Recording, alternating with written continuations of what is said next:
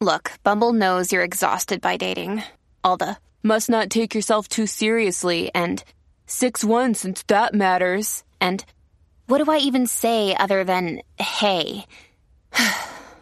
Well, that's why they're introducing an all-new Bumble with exciting features to make compatibility easier, starting the chat better, and dating safer. They've changed, so you don't have to. Download the new Bumble now.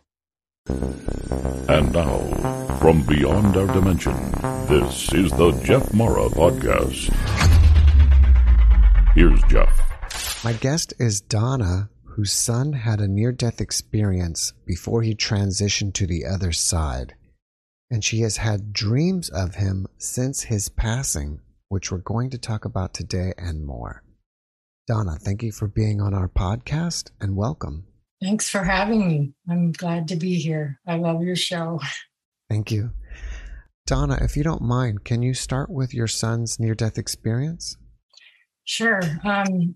My son was 31. His name was Matt. And on that particular day, he was making some changes. And one of those changes was he wanted to stop drinking alcohol. And he was a couple days into alcohol withdrawal. And he was at his apartment alone.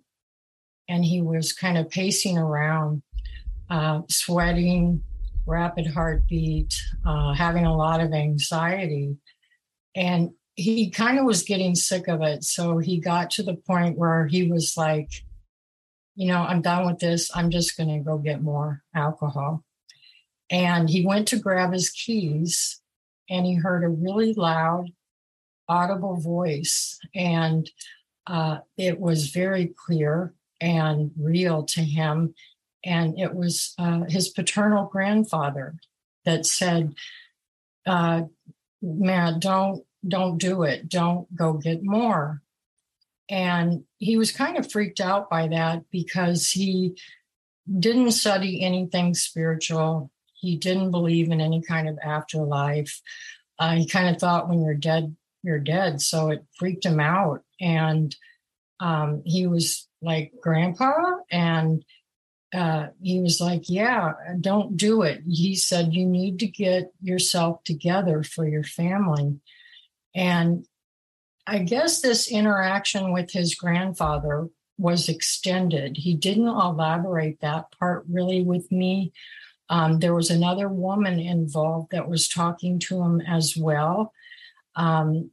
He perceived to be his good friend's deceased grandmother. But when that ended, that interaction with those two, back to reality, and the sweating and the anxiety and all that came back again. He kind of got separated from that while he was having that interaction. But then when he came back, mentally, he was feeling the effects of the alcohol withdrawal again. And then he started to hear what he perceived to be demonic voices that were saying things to him really negative, like you're going to fail and we're coming to get you, and just stuff really demeaning that he didn't want to hear. So he didn't want to go get the alcohol. He was pretty serious about his grandfather's advice, but he didn't like what he was hearing. So I think he thought if he left the apartment that he could get away from that. And he left the apartment without his phone and without his wallet. And he just grabbed his keys and started to drive. He doesn't remember why he got in a car accident. They think because after the hospital, he was in a treatment facility, and they thought maybe he could have had a seizure or hallucinated, because those are things that can happen with alcohol withdrawal if you're not getting help. And, he might have saw something in the road and tried to avoid it, something like that. But what he does remember is he said he saw himself in his car in a field, and he said that his car was on fire. and the EMTs were trying to get him out of the car, but they couldn't get the door open, so they had to break open his window and pull him out through the window. And he got a lot of cuts from that, but he said his chest had gotten compressed from the steering wheel and he wasn't breathing, so they had called in a helicopter, and he was airlifted to a larger hospital in the area. And he said he saw himself. They took his clothes off and they were working on him, and he saw him being put in the helicopter. But that's the last part he remembers of the accident scene. He said the next thing he remembers is that he was on his back, being elevated by force up a tunnel. And he said the tunnel was kind of a gray and white mist, and it was really big. And he said that it was full of angels, the white, sparkling, bright white lights that he said he knew were angels. And they were talking to him, about him, and singing to him. And he said as he ascended up, he started to become aware of a lot of the things that he had done that he was ashamed about, really embarrassed that he had done, regretted. And he said that he was kind of freaked out because while he was thinking about that, they were responding to that. And he was not verbalizing it, so that scared him because they could monitor, they knew what he was thinking without him actually saying it. And they told him that's okay to not focus on that, to just let that go. And so once he got to the top of, or the opening at the other side of the tunnel, he said he was in clothes again. He had white on. And he said of this particular scene, he was an observer of a situation. And he said it was some sort of meeting going on. And he said there were people kind of scattered around, 2 or 3 people here, 2 or 3 people there, in kind of a Roman architecture. There were columns, and he said there was a building, but these people were outside of the building. They were on like marble ground, and they were all talking amongst each other as if trying to make a decision about something. And he said that the grounds were maintained like we would maintain a nice building here with like shrubbery and greenery and flowers and stuff like that. And I asked him what these people looked like, and he said that they had kind of that era or whatever clothes on, like they had like togas, that gold sandals. And he said that they had colors like royal blues and purples and whites and gold, like they were of importance or something. They were dressed kind of fancy. And he said off to the right, there were 2 thrones. And he said one was higher than the other. And he said they were both gold. And he said that seated in the higher one was God. And in the one that was right next to it, slightly lower, Jesus was sitting in that. And he said they both had a gold dome, at the back of their head that was kind of glowing. And he said that God had black hair and Jesus had brown hair, and they both had like a beard that was tied to their face. And they were observing this meeting intently, he said, as if they were overseeing it or waiting for these people to come to some sort of conclusion about what was being talked about. And he said that Jesus did look over at him and nod to acknowledge him, but then looked back onward to whatever was happening between these people. And he said that's all he saw there. He said, the next thing I know, I was in a outside area by a big, like, oak tree. I was standing right next to it, he said. And it was like off to the left was a gold wheat field. And he said everything was really alive. He liked being there a lot. He said it felt as if he was part of that whole experience, like there was no separation. And he said if he wanted, he could look down and see like the roots of the tree descending into the ground. And everything was, how do you say it?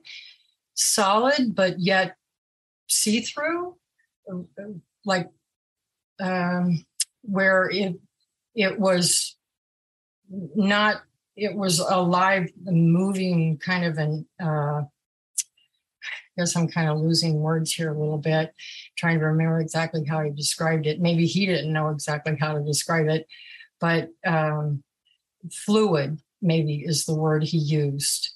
And he said that everything was very uplifting because there's no death there. It felt really positive. And he said there was a big golden sun.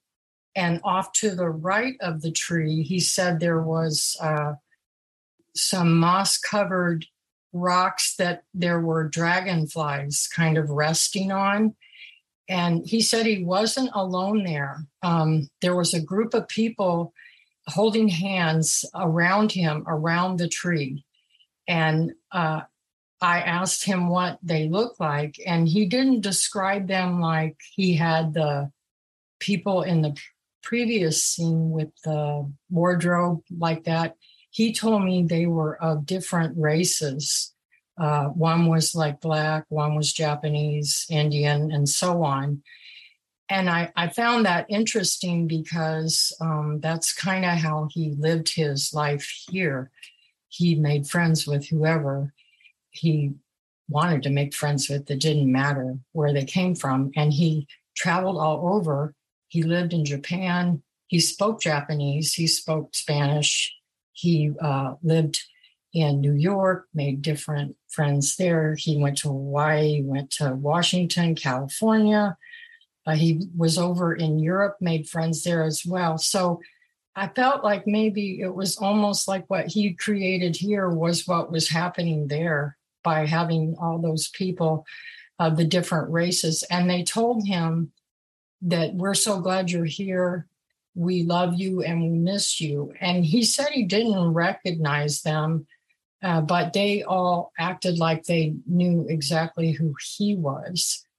And then once he left that place, he said he was at a different place where he was meeting with this people that told him, not yet, but we're coming back soon to get you. Those were the people he was going to be traveling the universes with. And they gave him dates of upcoming events and things to happen. And they took him to, they showed him briefly a place where there was a crystal city, all like quartz. The whole city was made of quartz crystal. And he said the sky was dark wherever that was, like indigo, and it was full of stars. But the dates that they gave him, I thought he was really having a lot of anxiety when he came back about one date in February.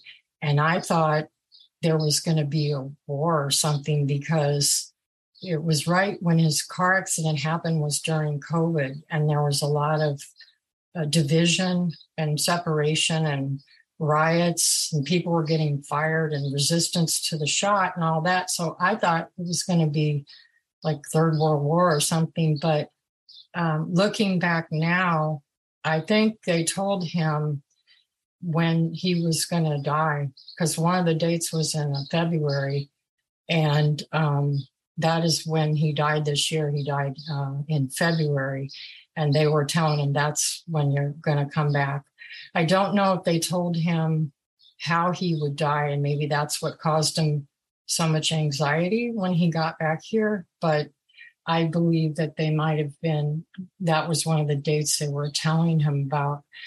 Then he said the next place he found himself was in blackness. And he said he was naked again, and he was experienced an extreme amount of fear. And he was running, just trying to get out of there in a state of panic. When he said it was like a forest, he knew it was a forest with lots of trees. And I said, well, how'd you get out then? And he said, I woke up in the hospital, and he said, I was chained to the bed, and I had a ventilator hooked up to me. And he said that was a really terrifying, not a good feeling at all, because he is such a free spirit, They did that because they didn't want him to wake up and try to yank it out or something, I guess. So I didn't even know he was in the hospital, because he had left, his wallet and phone at home. So they had admitted him as a John Doe. And he was unconscious then for a few days. And I was worried because he talked to me a few times a day, but sometimes occasionally we'd go somewhere with a friend and I wouldn't hear from him. So I just thought, I was hoping it was that. But I asked him, because he called me, I guess, when he got out of his coma, and they put him in a regular room and took the ventilator out when he started breathing again on his own. He called me and told me he had gotten in a car accident. And I asked him if I could come over and see him. And there were COVID rules in place. And he said he had to find out about them and then get back to me. And he eventually called me back and said I could come. Just one person, can be assigned to come and see me however much they want, but just the one. So when I went and talked to him, that he told me right away, did this thing by his head and told me I'm nuts. And I said, why? And then that's when he explained what he had saw. And I told him, because I had read some near-death stories, and I told him, I don't think you're nuts, man. I think what you had was an NDE, because, I'd read about the tunnel and them reading your thoughts and that kind of thing before. So I said, I think that's what had happened. But he didn't want to tell the hospital. He didn't want to tell anybody. He kept it very hush-hush, because I think it was his own judgments about it that made him fearful, maybe that other people would be or something. I don't know. Thank you for sharing his experience with us. He had 2 car accidents, one during his withdrawal that caused him to have the NDE, and then he had a second one, which he transitioned over to the other side. Actually, no, if that's how I made it sound, I apologize. He transitioned over the other side because his liver wasn't working, and he got COVID when he was in the hospital getting treatment for the liver problems, and that's what took him out. The liver issue was he was gonna pass from that anyway, but it was the COVID that just made it happen sooner. So I'm sorry if I wasn't clear on that. No need to apologize. In the introduction, I said you have had dreams with him. Do you think that they're visitation dreams or types of dreams that you're sorting out your, life with him? I guess I don't know for sure. If you want, I can tell you the specifics about some of the dreams, and then maybe you might be able to see that from your perspective. Sure. The first dream I had of him was shortly after he died, and he talked to me about being in the coma. And he said that when he was in the coma, this was in the hospital with the liver/COVID incident, not the NDE coma. That he said that he could feel that ventilator, and that they also had a very large IV hooked up to his neck, and him being hooked up to other machines. And he told me that those hurt. He felt that in the coma. And he also told me that he was very sad because the hospital at that time, when I went with his car accident, they allowed one person to come for the visit. But by the time he was in the hospital for the liver issue, the hospital, you couldn't come at all unless somebody was dying. And while he was in there aware with the liver issue, he just had to be in there alone. And that made him really sad that none of us could come and see him. And those are the two things he was telling me in that first dream. And of course, I always wake up crying because I miss him. But while I'm in this place with him in the dream or either a vision, I always sense who he was. Like I can feel like I'm standing there with him, like you feel when you're with someone here on earth talking to them. I always feel his energy. So it upsets me because then I have to, when I wake up or when I'm, back at the vision's over, I'm separated from that. And I don't want to be separated from that because I still wish he was here. I still want to be with him. How does he appear to you in your dreams?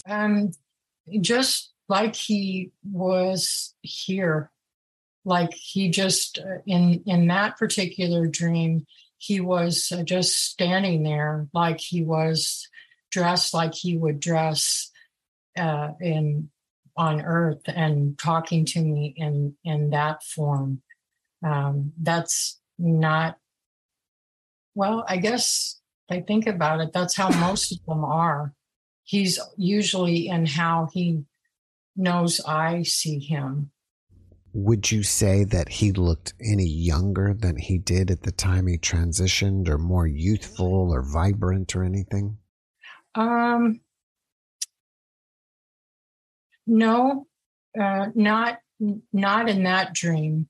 I know in another dream I had about him, the surroundings and him seem more vibrant, but not that particular one.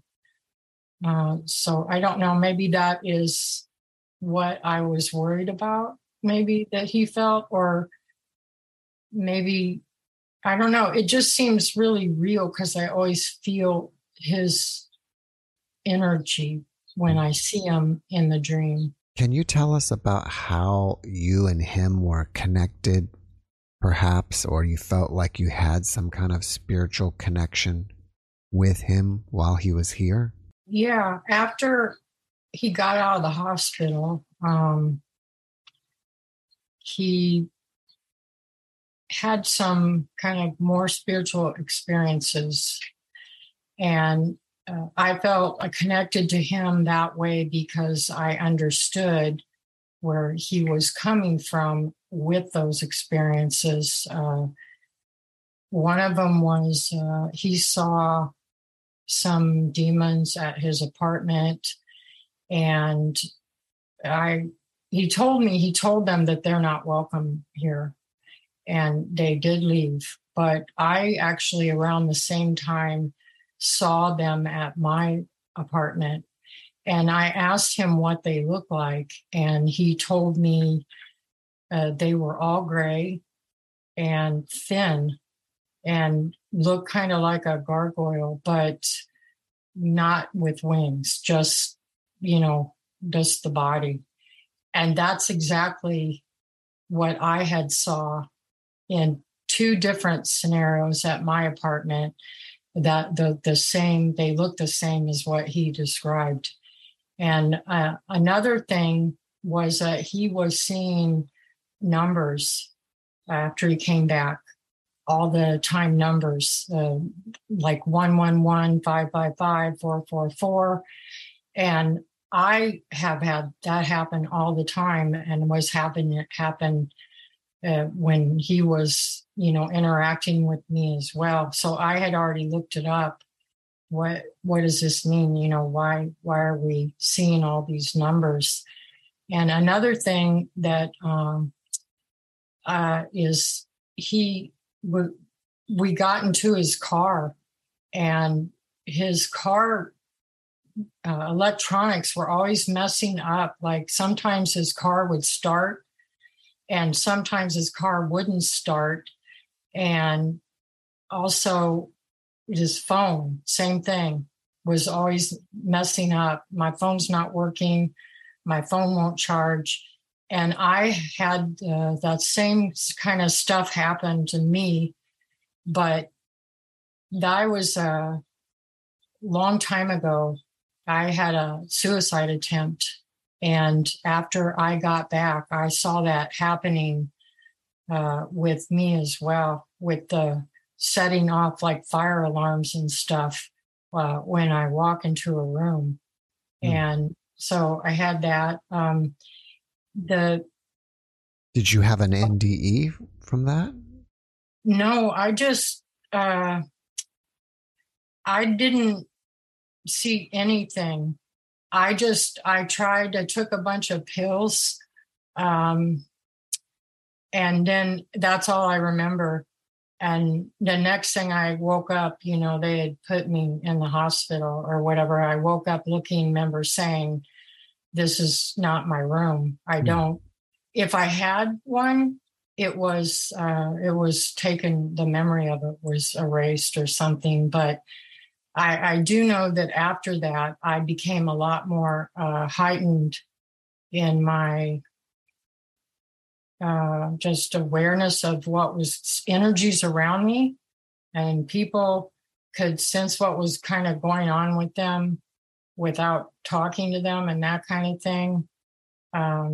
But I told him about the electronics. I thought that might have been NDE related too, because of what I remember happening to me.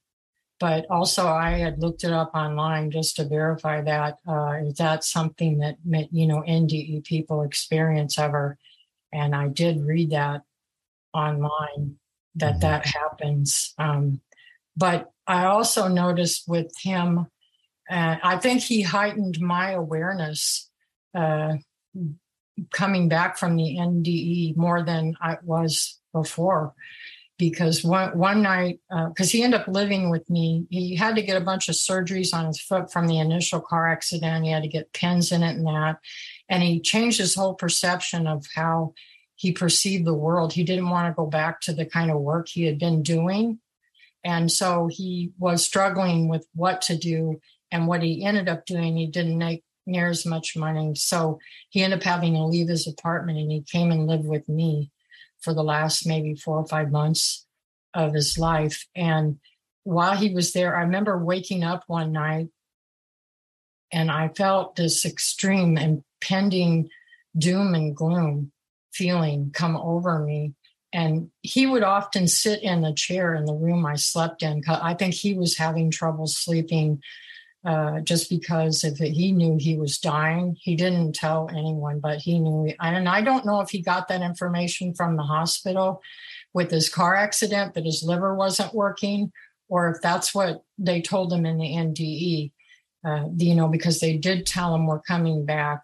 And he did tell me in the hospital too, when he first had the car accident, they told me I'm not going to be here very long. And I freaked out, and he kind of withdrew that later. So anyway, so I woke up with that impending feeling, and he was sitting there in the chair, and I told him about it. And he said, come here. And I went over to him, and he grabbed both of my hands, and he closed his eyes, and he told me, you have a hole in your aura, and I'm going to fix it. And I was kind of like, again, because I was surprised, because he had never studied anything spiritual. He didn't know about auras, or he just thought it was a bunch of baloney or whatever. But I did feel better after that. But I don't know what he did. But I do know that he was able to, because I have a lot of tarot cards and oracle cards, and I had studied that for a long time, just what the imagery and symbolism means. And he never knew about any of that either. And I was laying out cards, and he would be able to read the cards and what all the symbolism and imagery meant. And I couldn't at that time do as well as he could, but since he died now, I can. So I feel like his presence lifted up my abilities as well. And I'm trying to think of what else he did. He told me a lot of stuff too when he was at my house about us all being connected with like a golden thread. I have a few notes that I had written down because the NDE party told me so many times I remember some of the life lessons that he was sharing with me after he got back. I don't know if you want me to go into any of that or stop here. Yeah, why don't you tell us a couple of them?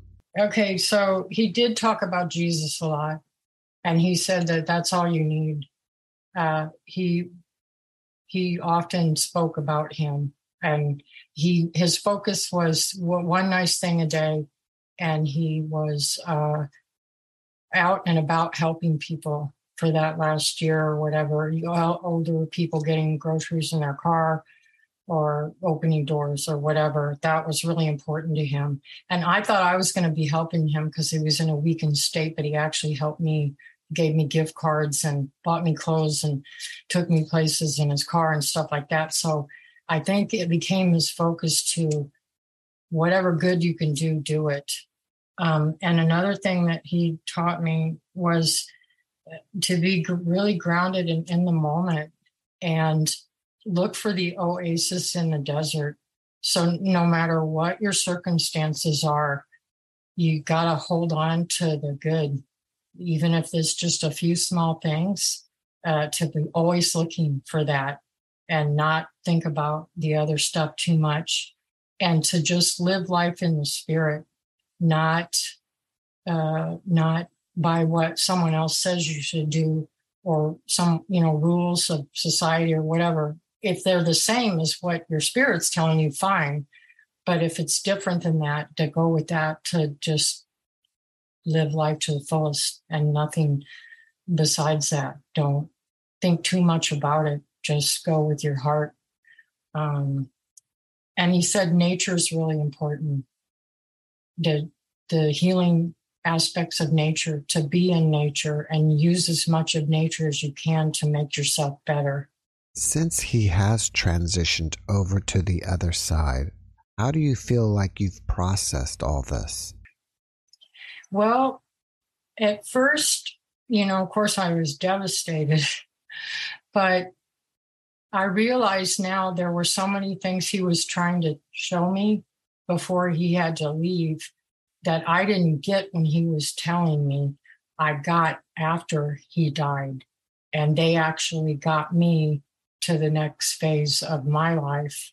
And so, I think they just didn't click until he was gone.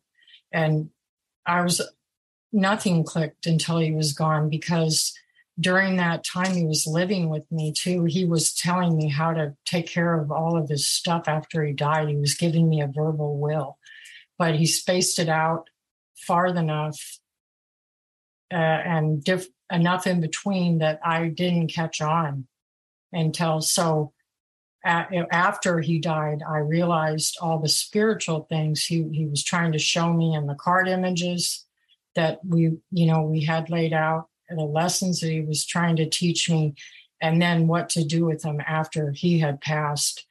And I just, it's really hard because he was, even though he didn't believe in God, he just did what he wanted his whole life. I want to go to California to a concert, I'm going. And he made it happen. Hmm. And he didn't care what was going to come, what people were going to say or stuff like that. And I think all of us in the family weren't really as much like that. We were all kind of more by rules of the world or something. And we didn't just get up and go to California, because you don't do that, but I think we all started to kind of do more of what the Spirit has led us to do after he's gone.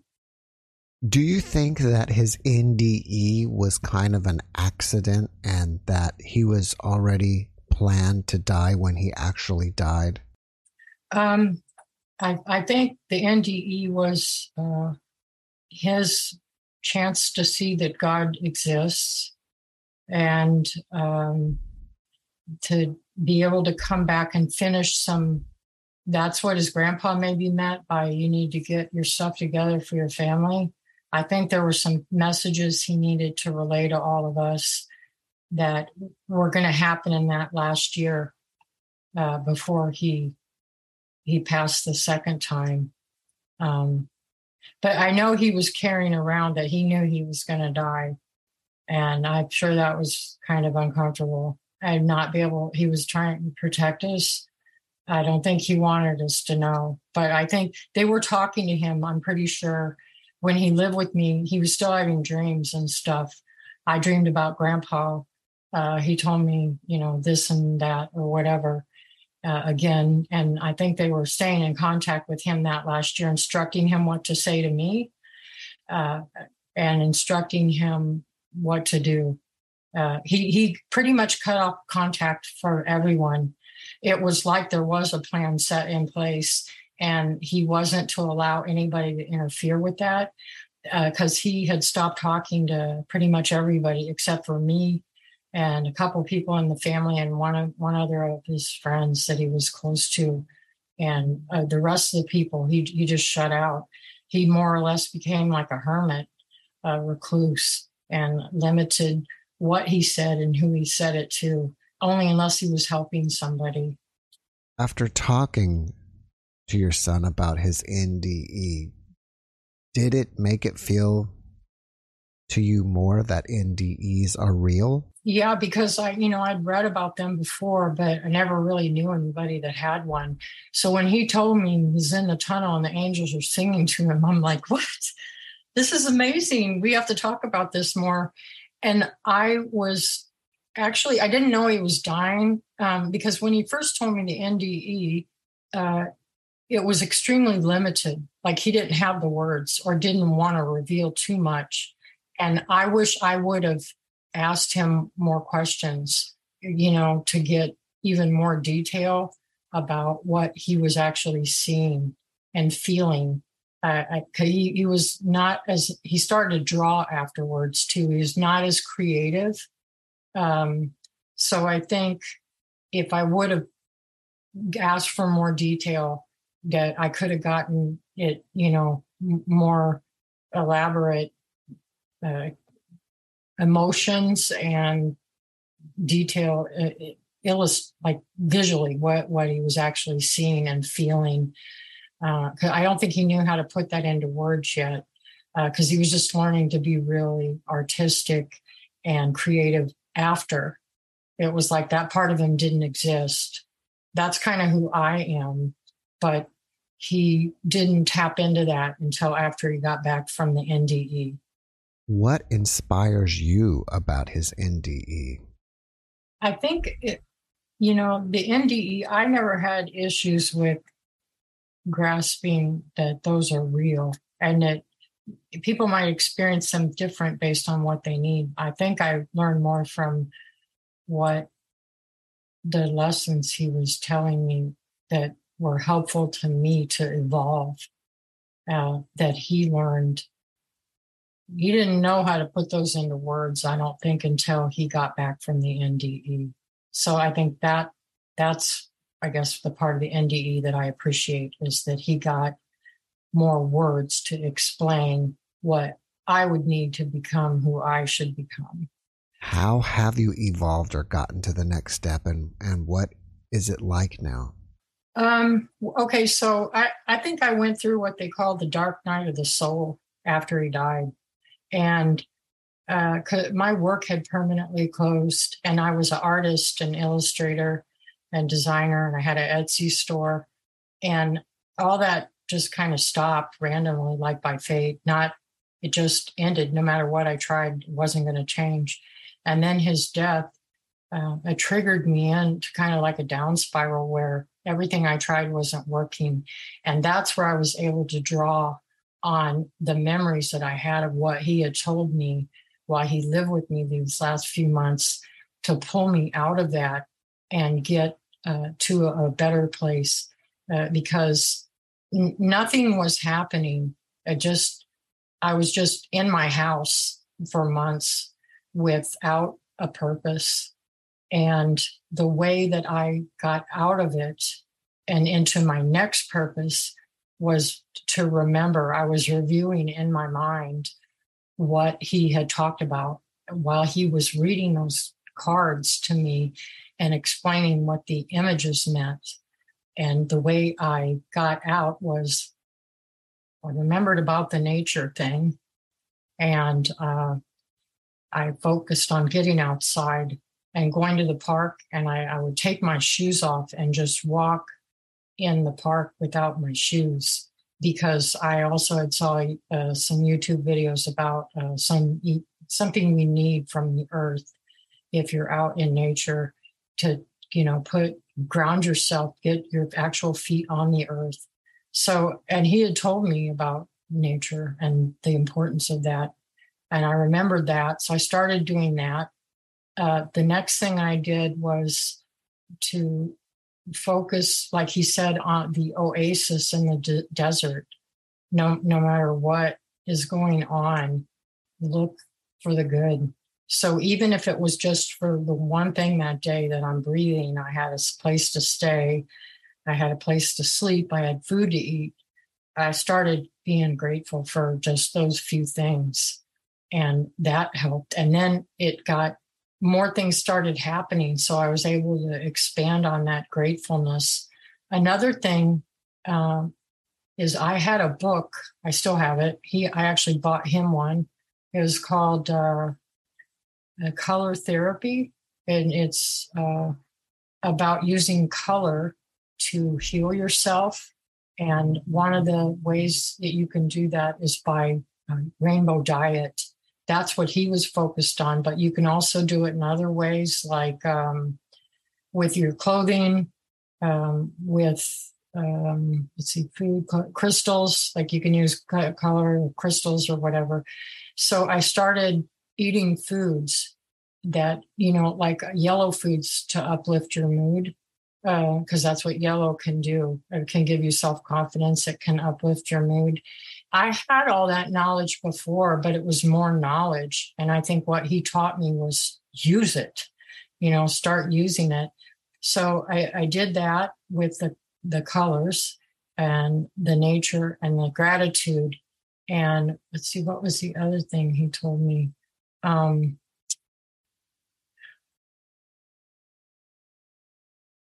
I guess those are like kind of more the main things, and just go for the spirit. What are you about?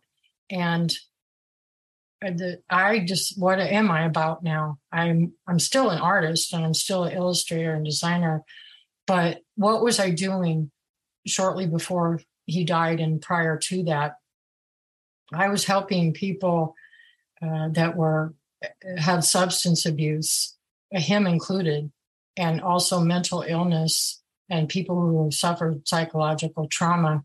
I was doing that in my personal life with my free time, taking people to treatment and stuff like that. So I thought, well, if I'm doing that already, why not give myself a new purpose that way too? So that led me then to signing up, applying to be a peer support.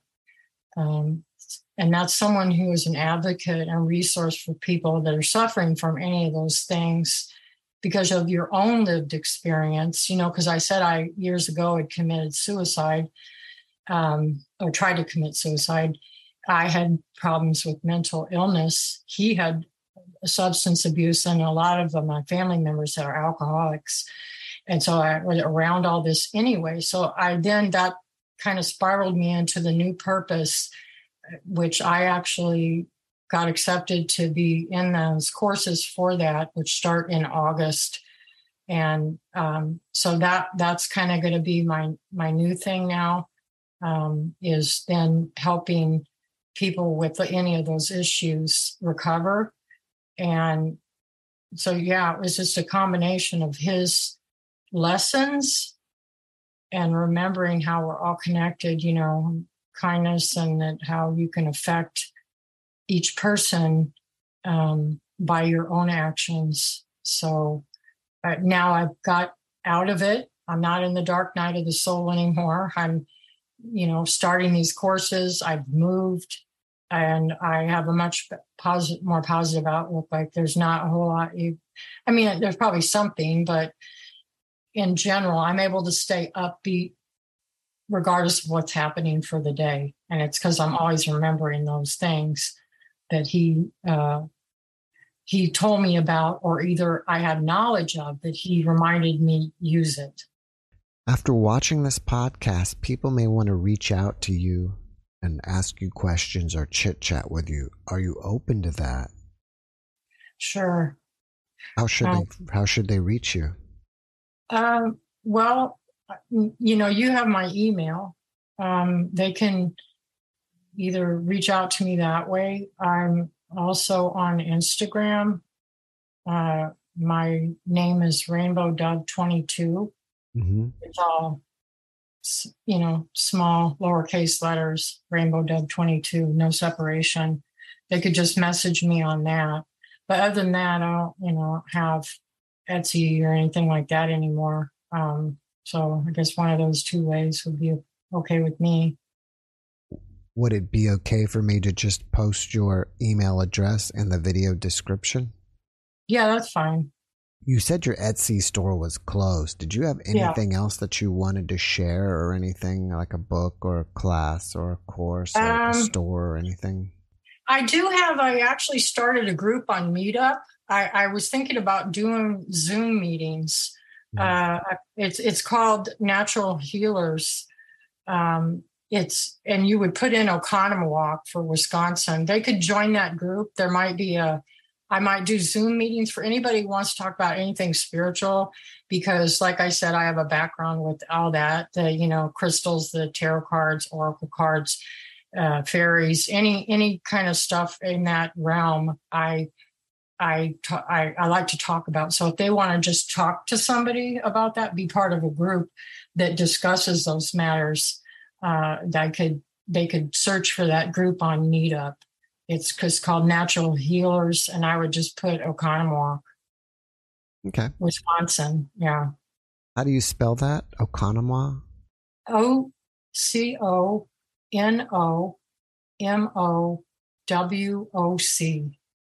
Okay. Well, before we finish up, can you leave us with one last positive message? I feel like the oasis in the desert is a really important thing. I see a lot of posts that are worried about the world state or whatever, and they're not quite sure what to think about things right now. So maybe just each person within themselves to focus on the gratitude for the things that are going good I saw how it expands is all. So I think that would be a good thing. Donna, thank you for that message, and thank you again for coming on and sharing with us. I really appreciate you, and I wish you the best. Well, thank you so much. I'm really glad to be here, and I wish you the best too. Thank you.